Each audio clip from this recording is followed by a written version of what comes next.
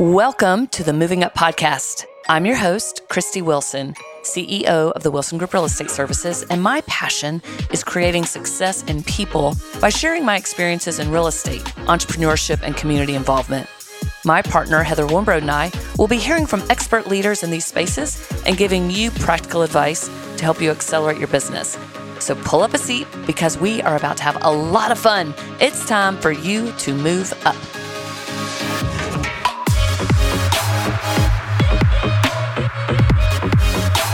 Here we are, folks. The day you've been waiting for. We have special guest Grant Hammond with Metropolitan Brokers today with us on the Moving Up Podcast.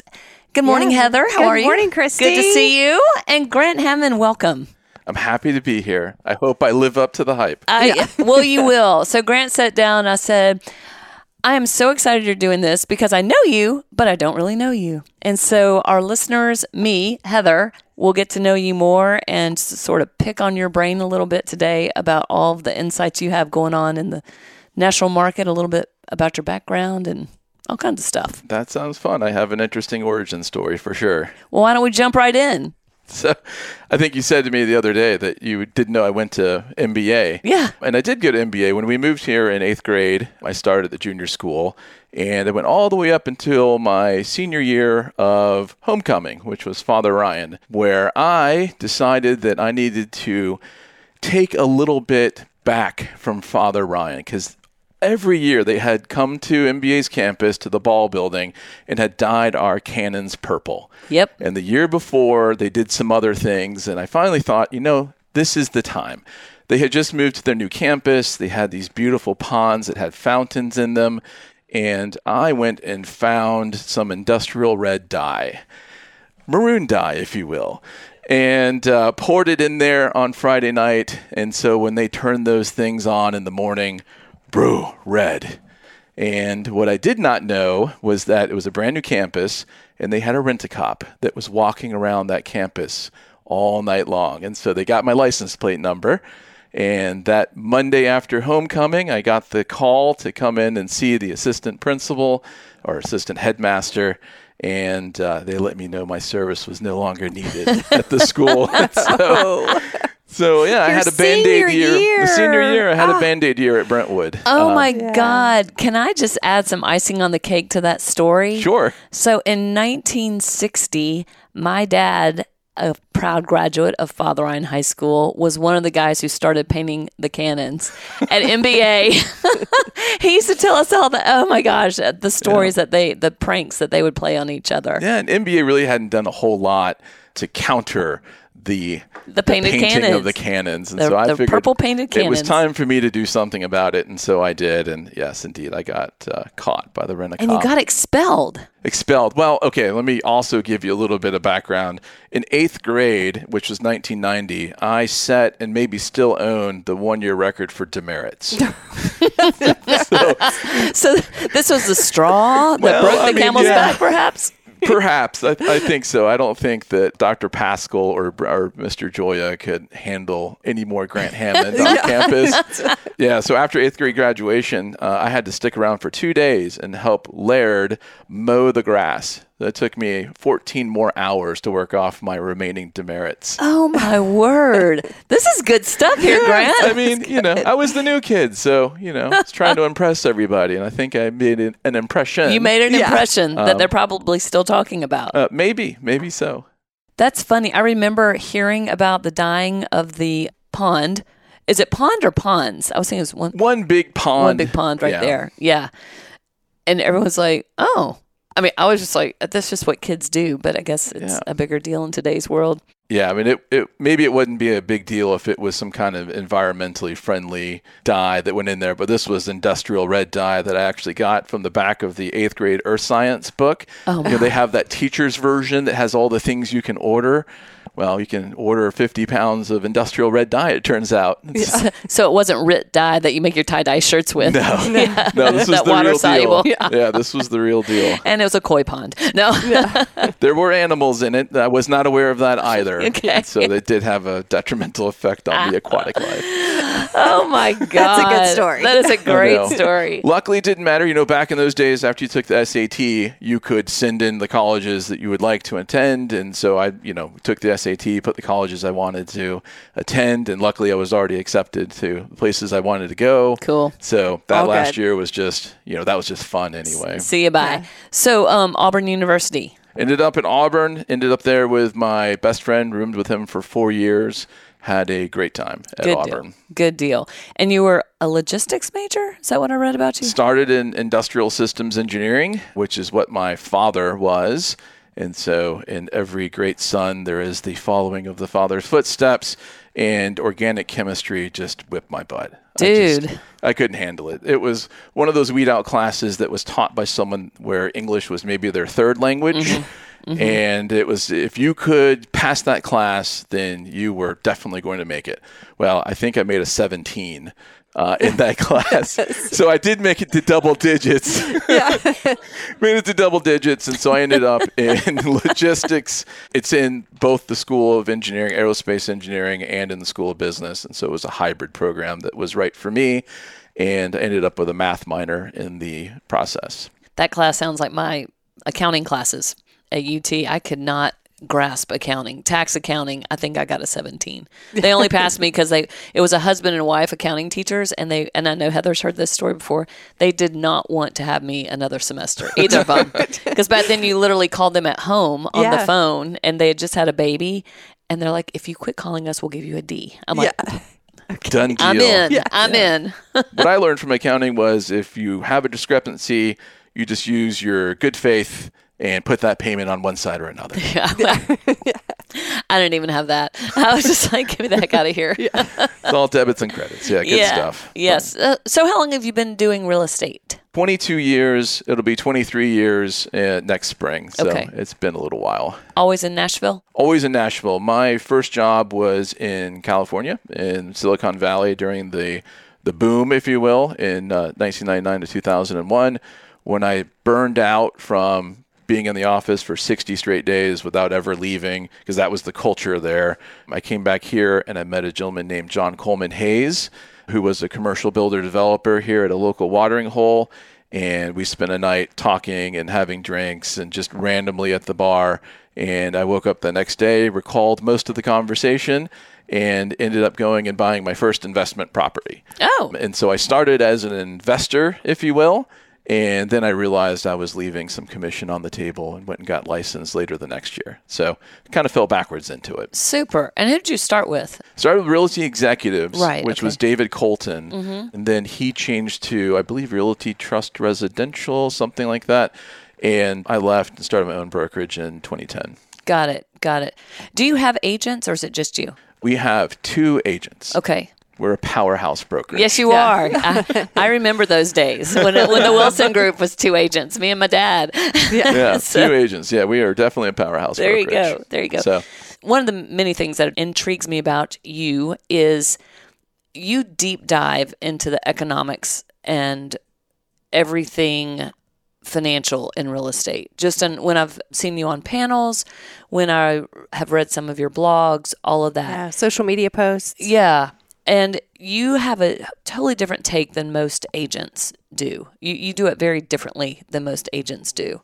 Yeah, I'm an economist is what I probably should have been, but I think it's the math background that I really identify with. And so I do love digging into what moves markets and why markets move. And the real estate market's one of the most complicated markets on planet Earth. A lot of factors that affect it. And so it's kind of fun to figure out the puzzle and see which way it's going to go. So if you were meeting with a seller right now and they wanted to overprice their listing, what's the conversation you'd be having? I just close the door and walk right back out. You're smart. I think a lot of sellers right now want to overprice their listing.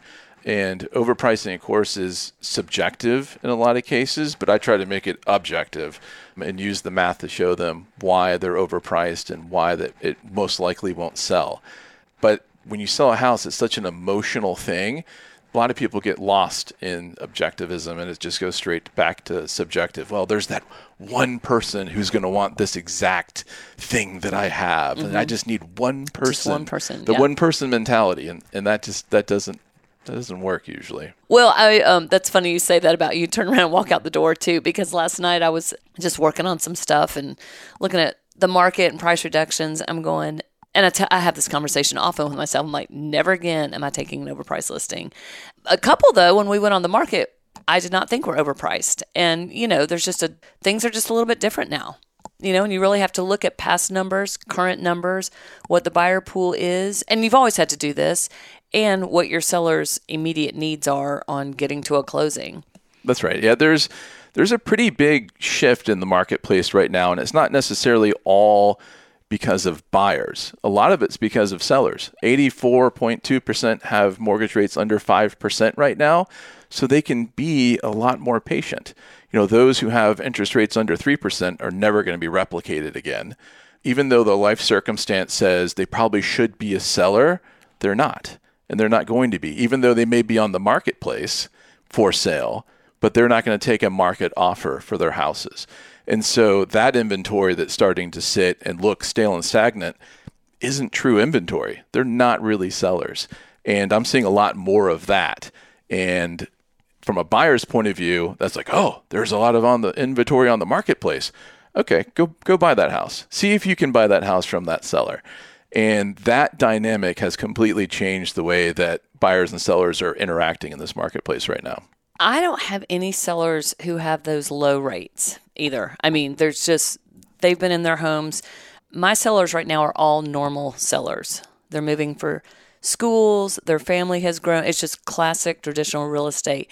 Downsizing. There's no one trying to play the market, if you will, because I don't think there's a market to play for that very reason. It just feels like old school real estate. And for agents who haven't been in it for a long time, they haven't experienced that. Yeah, I think the statistic is 70% of agents have not experienced a down market. How unbelievable is that? Yeah. I mean, you think about it. If you got in 2011, in the past 12 years, you haven't. I've been in it for going on 30 years. I've never been in an increasing interest rate market. Maybe it's this, beep, beep, beep, beep, but it's never been that. So that's new to me. The last time that happened, I think I was in 7th grade when my parents bought a house at 18% interest. So I know. It is interesting, but I mean, if you're down at 2.5%, sure. 30-year interest, there's only one way to go. Yeah. That's for sure. The question is, where's the top? And that's really hard to predict right now. It feels like we've reached maybe the peak, but it also feels like we're going to be here for a while and that we don't really see any headwinds pushing rates down. I mean, the bond markets are a mess. We're sitting here firing speakers at the House, and that really gives a lot of other people confidence in our marketplace. I mean, there's a lot of chaos happening behind the scenes. We're about to enter a very contentious elective season, so that this upcoming presidential election is going to be messy at best. And that's not really going to give bond buyers a lot of confidence to, well, let's go buy those MBSs in this country and park our money here. Those institutional guys are going to go and buy corporate bonds, likely somewhere else. And so we're missing a lot of that activity. And at the same time, you've got the Fed on a quantitative tightening schedule, increasing rates, decreasing the money supply, not buying any mortgage-backed securities, and there's no pressure to push the rates down. I would say even a month ago, we were thinking, okay, by the end of the year, Q1 of 24, we're going to start seeing an easing of the rates and a going down. And now the majority of people I talked to were 8% for a while. Yeah, these jobs. Where are all these jobs coming from? I want someone to explain this to me. 330,000 more jobs last month. Like, where are those all coming from? Well, don't you think it's a combination of things, too, of people retiring, people being fed up, and business is growing. There's still consumer demand for so many things. Yeah. I mean, I know there is, but I don't see nearly as many help wanted signs as I saw a year ago. Well, this is true in Nashville. But when we see help wanted signs too, that's typically on the server side, the contractors, stuff like that. I don't really follow, I guess, where big companies are hiring. Although I'm in this women's CEO roundtable and everyone's hiring. They need more administrative staff, more marketing people, you name it, they need people. So I guess we're still consuming at a pretty high rate. Yeah. And that's what the Fed's going to slow down. And so they're doing their darndest. They are definitely doing it. Sort of back to what I said earlier, that's one thing that's fascinating about you to me is that the way you look at real estate and the markets is that you're giving it such a different look-see than the average realtor. The average realtor Agreed. are just thinking they're buying, helping buyers and sellers buy and sell homes. You're looking at what truly is dictating the move of the market. I am, yeah. For whatever reason, that excites me a lot more than paint colors and floor plans. Yeah.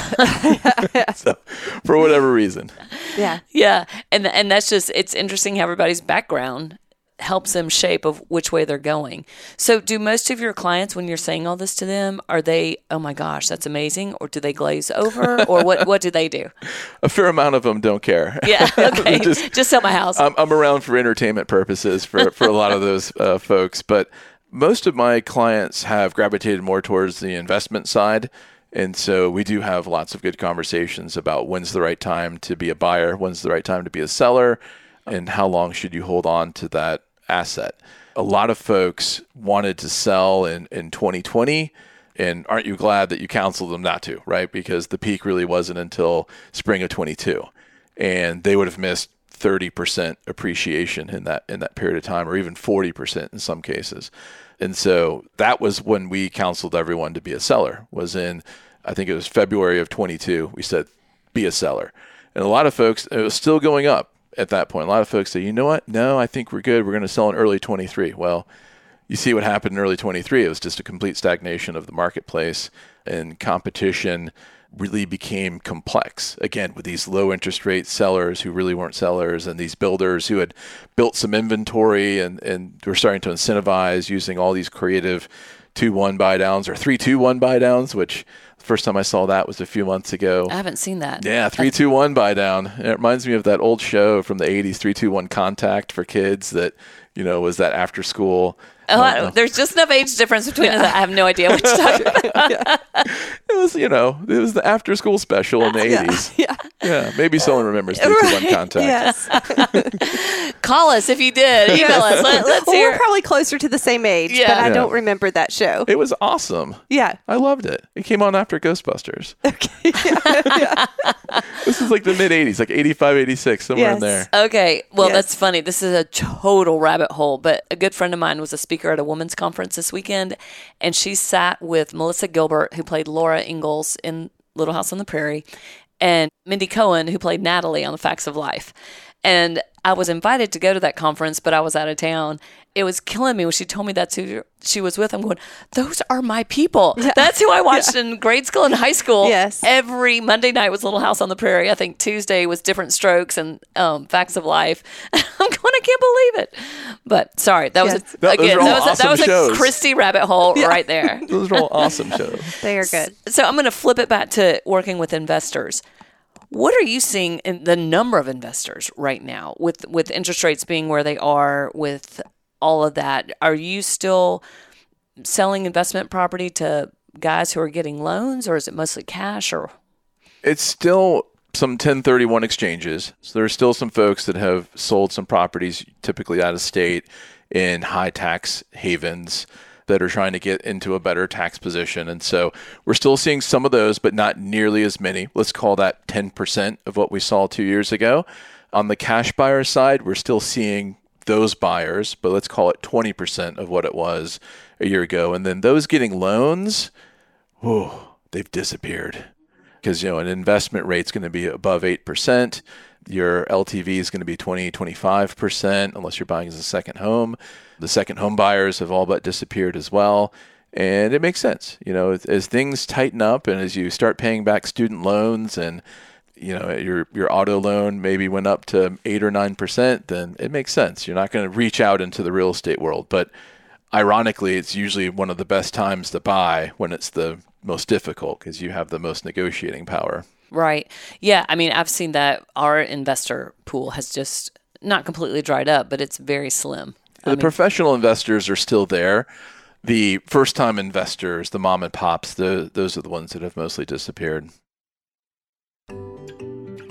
Hi, I'm Harry Allen, co-founder and chief relationship officer of Studio Bank. Studio Bank is passionate about what our members create, and we're here to support you through the process. We provide capital and services to build businesses. We offer mortgage and home loan options, whether you're a first-time home buyer or purchasing your fifth home.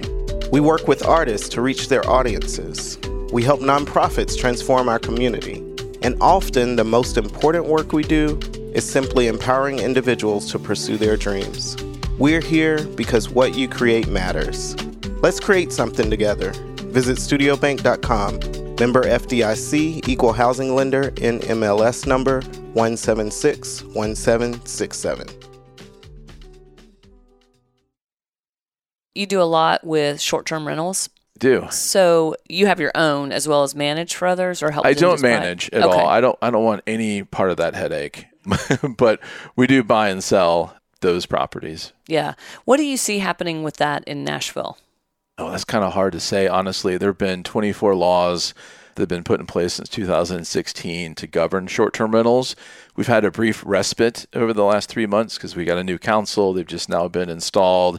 Typically, they're quiet for the first couple of sessions, and then you start to see the bills. So I expect there to be some more short-term rental laws coming down the pike pretty soon. Don't know what they're going to be necessarily. I think a lot are going to try to address maybe noise, things of that nature, which are very hard to legislate. There's not an entity that's going to come out and police noise. Yeah, it's not going to be the police. Counter. Yeah, the police have things to do, and it's not to see if there's too much noise in this particular house. And so it'd be interesting to see what they come up with. I'm sure some of it will be half-baked because we have a lot of new council people that have a lot of new ideas that maybe aren't grounded in reality.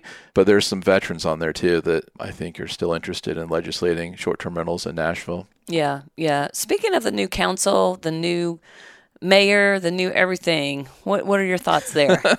So I went to high school with our mayor. And if you had asked me of the 100 people in that class who would become mayor of Nashville, I don't know that I would have said Freddie O'Connell. He was quiet and studious and not loquacious at all. And it's amazing how different he is now than he was in high school. And I know that everybody changes from high school to now for sure. But after he went to Brown and came back, he was just a different guy. He is incredibly intelligent. I can tell you that much. And he is a little bit idealistic. And so I do worry a little bit that some of his initiatives in transportation are going to be very, very costly.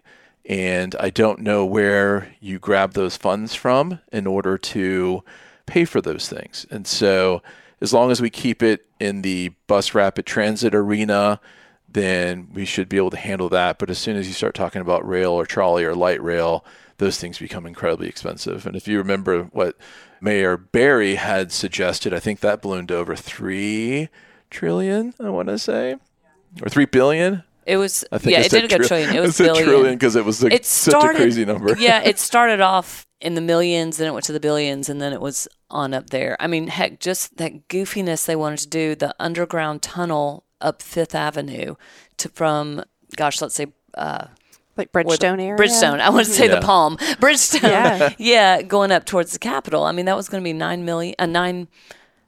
what was that? I think with the underground aspect, it got up to $5 billion. I think it was just $3 billion minus all the underground rail, and then all of a sudden it was billions more for it was just an underground piece in our solid stone city that we live in. Stuff that would never make sense, and that would continue to flood, or seep water. None of that made sense to me. Yeah, so I worry a little bit about the transportation plan. We haven't seen the full transportation plan revealed, but some of the rhetoric that we hear coming out of council members is a little bit scary because the last thing we want to do in a down marketplace is to increase property taxes. And we just had a pretty big property tax increase a few years ago, and that was a corrective move that really needed to be made. The Metro budget was completely out of whack, had a lot of legacy expenditures that were not being covered, and the general fund was basically zero at that point. And so we needed to make those corrective measures, but now we're at the point where we should be functioning pretty well. We've got excess money, so we've made the Titans deal, which actually freed up about $500 million of city funds to be used in other things like education and homelessness and transportation. So hopefully we stay within the confines of that $500 million that we have to spend. But I worry a little bit just because, again, I think Freddie is a little bit of an idealist, and he would want to have the ideal transportation system, which I think takes decades to build. And he's got a maximum of 8 years to do it. He also has some pretty big homelessness initiatives, which revolve around housing. And as we know, building affordable housing is very difficult, especially if you don't have a public-private partnership, which we really haven't had much with the city of Nashville. And so until they come to the realization that the land they own needs to be put into a deal, I don't think we're going to be able to solve those issues either. I think in solving that, you also have to understand that a lot of those folks don't want to be housed. There's just so much more to it than, the mental health. There's situation. Again, very, very complicated. And I am happy to have this administration try to tackle it a little bit better. But again, you can get really far down the rabbit hole with these things, and it's not inexpensive. None of it's inexpensive. Anything you just spoke about is, So I just worry about property taxes a little bit under the administration. I am not calling this a tax and spend administration yet, but I just want to see more of the plan. I did enjoy seeing some of the debates with the candidates, and Alice I'd seen when it was just her and Freddie talk about different ways we can get, tax dollars that I don't think anybody else really knew about it. You may have known about it, but she had two other ways that you could create revenue through taxes without hitting a property tax. And I was going, why aren't we talking about this? I feel like our mayors have all been, and Metro councils have all been, it's property taxes, it's property taxes, it's property taxes without looking at alternatives. And that we really need. I mean, I'm glad he brought Kevin Crumbo back, because I think Kevin's one of the smartest guys out there. He's the smartest guy in the room for sure. Yeah, and can lean into some of that Alice was talking about on creating revenue from other tax sources. Yeah, agreed. I mean, that's how the Titan Stadium deal got done. It moved from a general fund obligation of $500-700 million to a special tax district, around the Titan Stadium, and funded by increased taxes on hotel and hospitality. So let the tourist pay for it. That makes some sense, because those are the folks that are going to be using it as well as the citizens, and so let them share in some of the expenses. So the hotel tax went up a little bit, but the special tax district around the stadium, where you're going to buy beer and food and popcorn and all that kind of stuff, went up, 50%. Or 50%, 15 cents, I think it was. It wasn't much at all. So instead of paying, $7 for that beer, you're going to pay $7.15. So you're not really going to notice it. Those are the types of things that I think Alice was really referencing, is doing special tax districts and things like that. And for the transportation side, Alice had mentioned TODs, transit-oriented development. So if you want to put in a new bus stop, let's say it's on Charlotte, right out here, and you want a nice big bus stop and you want people to actually use it, well, people won't walk to a bus stop when it's 100 degrees outside if they've got to walk more than 2 blocks.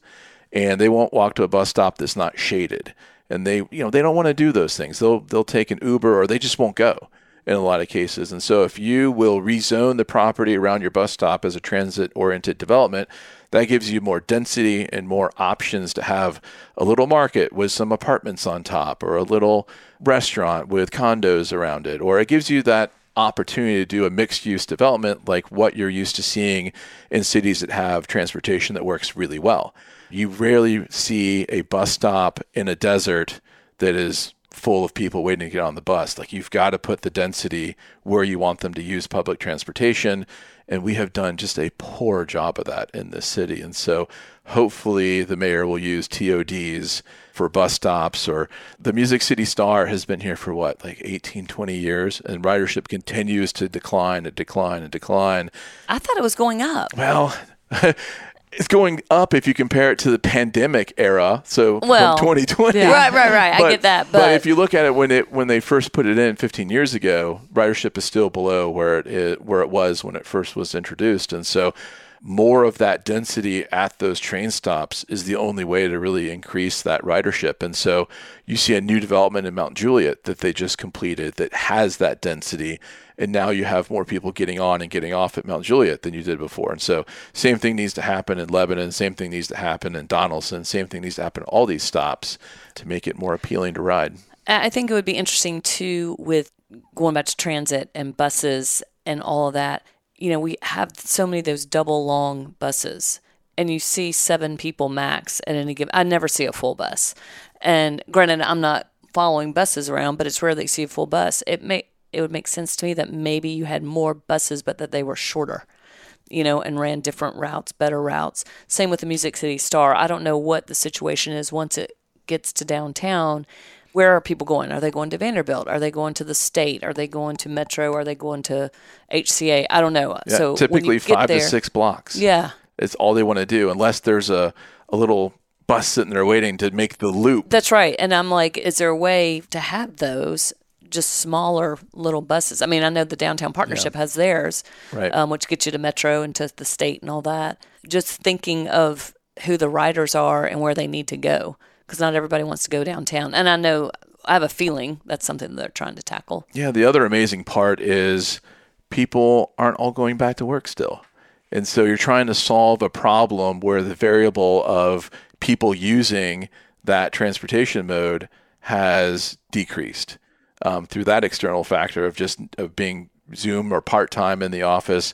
And so they have more flexibility with when they work and where they work, which makes transportation even more difficult to plan. And so it's a conundrum wrapped inside a mystery, and it can get really expensive if you want to go all out and try to fix it.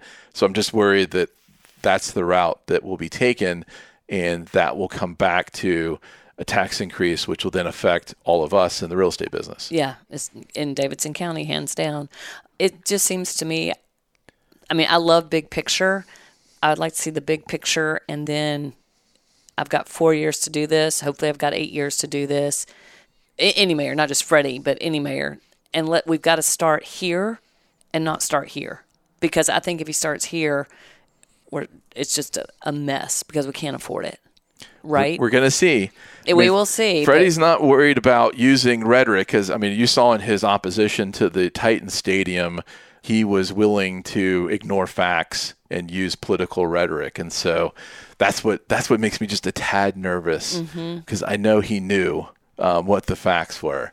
But he decided to be a politician before a graduate of Brown first. Yeah. You know what I mean? Yeah. Well, I mean, that lease, I was on Metro Sports Authority for, 7 years, 8 years, and that lease was bad that we had with the Titans. It was dirty. You know how much land we got back by getting out of that lease? I mean, there's such a huge redevelopment opportunity there now. Yeah. Well, the East Bank is going to be amazing. Insane. It will be beautiful. And I can't say that I was for it because I feel like we have so many other things that need to be addressed before the Titans.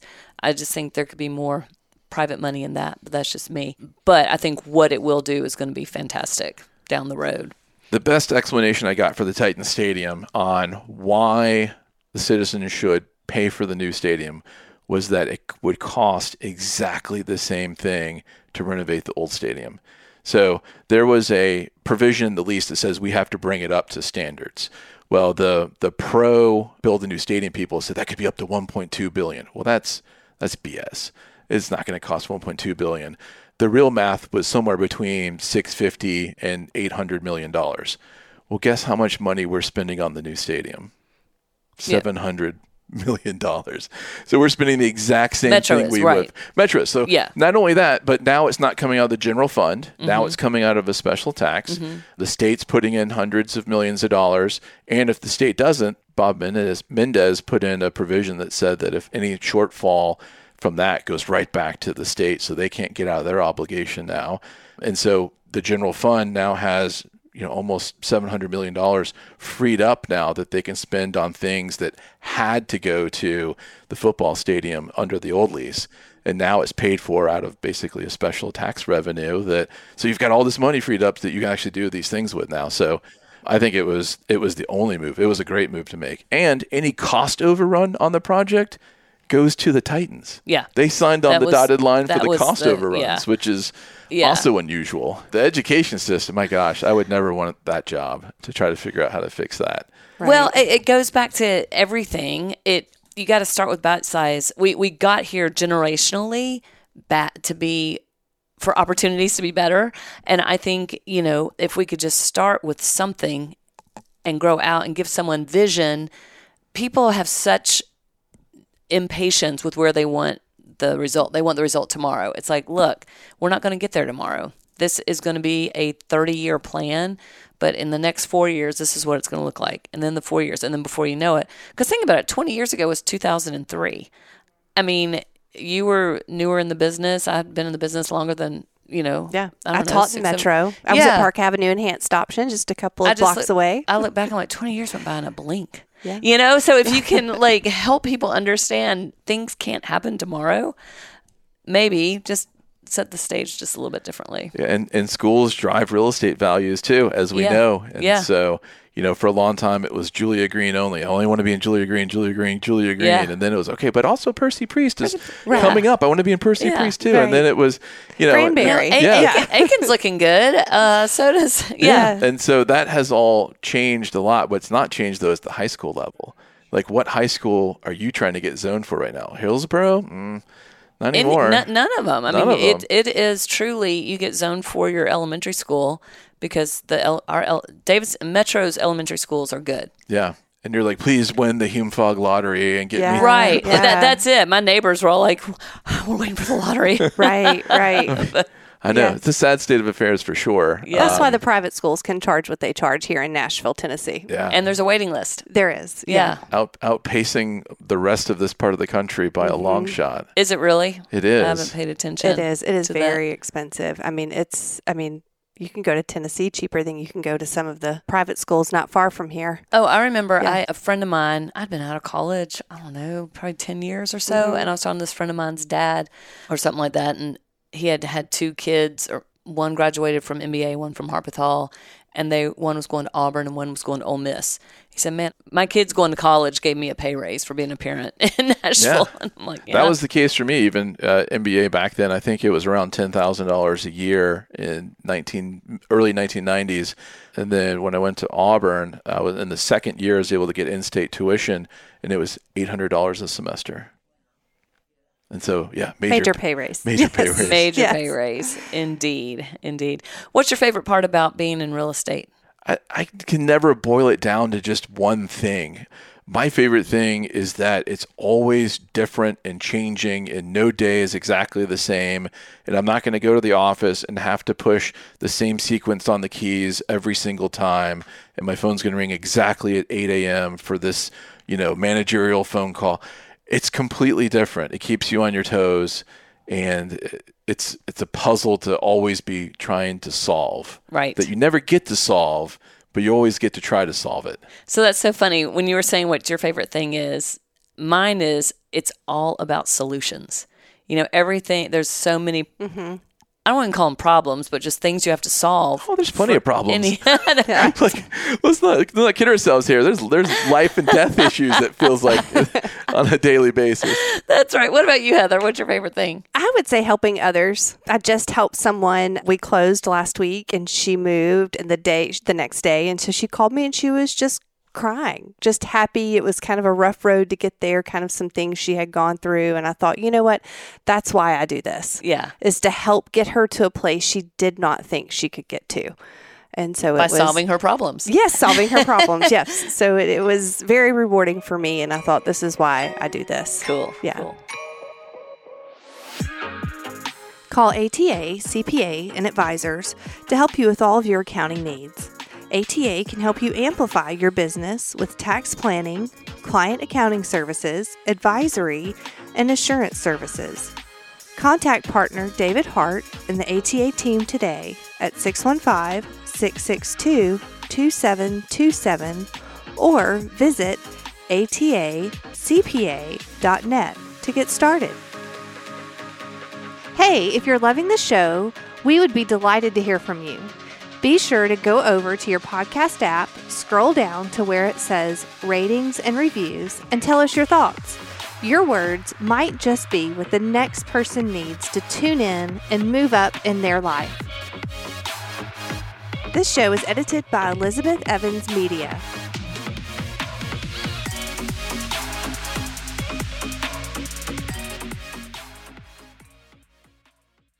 The Wilson Group Property Management Services specializes in managing your properties, including multifamily units and small commercial.